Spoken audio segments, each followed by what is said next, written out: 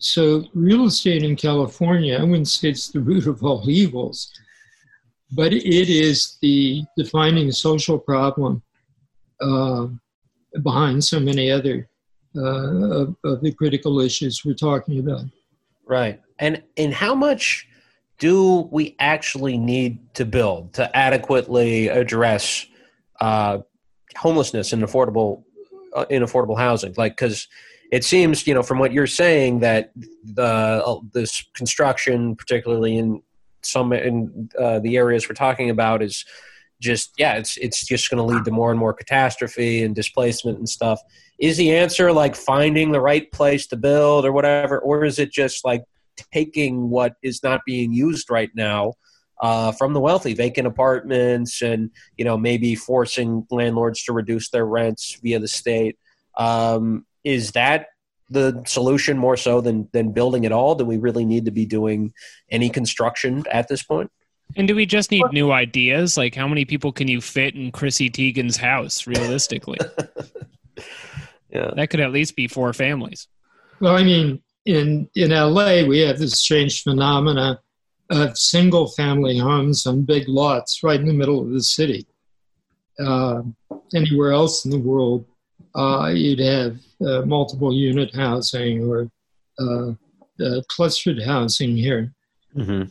Part of the problem with the California dream of building single detached homes is that it constantly demands land, and developers lay siege to the political system, particularly to county governments, which control land use, to keep this pipeline of buildable land going. And the boundaries of this now, as I said, extend out more than 100 miles from the urban job course in California. But the question is, who provides housing? In my mind, housing should be provided by a combination of nonprofit builders in situations where land values are controlled or heavily taxed, or they should be infill.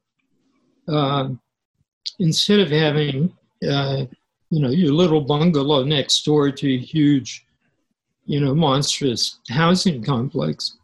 There should be a system that gives you financing and tax relief for converting your garage into an apartment. We're building a so-called granny flat in New York. There's tremendous potential for that. And the thing is, that kind of home provision, the money goes to working class families, because the basic strategy in Southern California and so many parts of the country for working class homeowners is, first of all, you do anything possible to get a mortgage. You have 3 or 4 members of the family working, kicking in, you get a home, and then you get a rental unit or 2, and that provides a source of income to send your kids to college and so on. I don't see anything wrong with that. We need to keep the money from going to mega developers and big banks, many of them from out of state, because all they've done over the last 20 or 30 years is build overpriced housing and unaffordable housing. They don't really build affordable housing. The bottom line isn't sufficient for them. So I think we need a combination of nonprofit housing, resident managed public housing, and an awful lot of housing infill to bolster both the supply of affordable housing, but also the incomes of working class families. What we've got instead, of course, is B&B, which has had a disastrous effect in many cities on the rental market. I live in San Diego, and rental properties here are just impossible. Some students of mine were looking at renting a place, but the cost of it was about twice what I pay for a mortgage. The rental market is become punitive and insane through the state.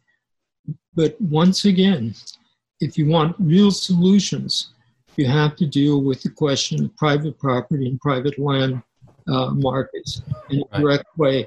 And there's absolutely no will for that.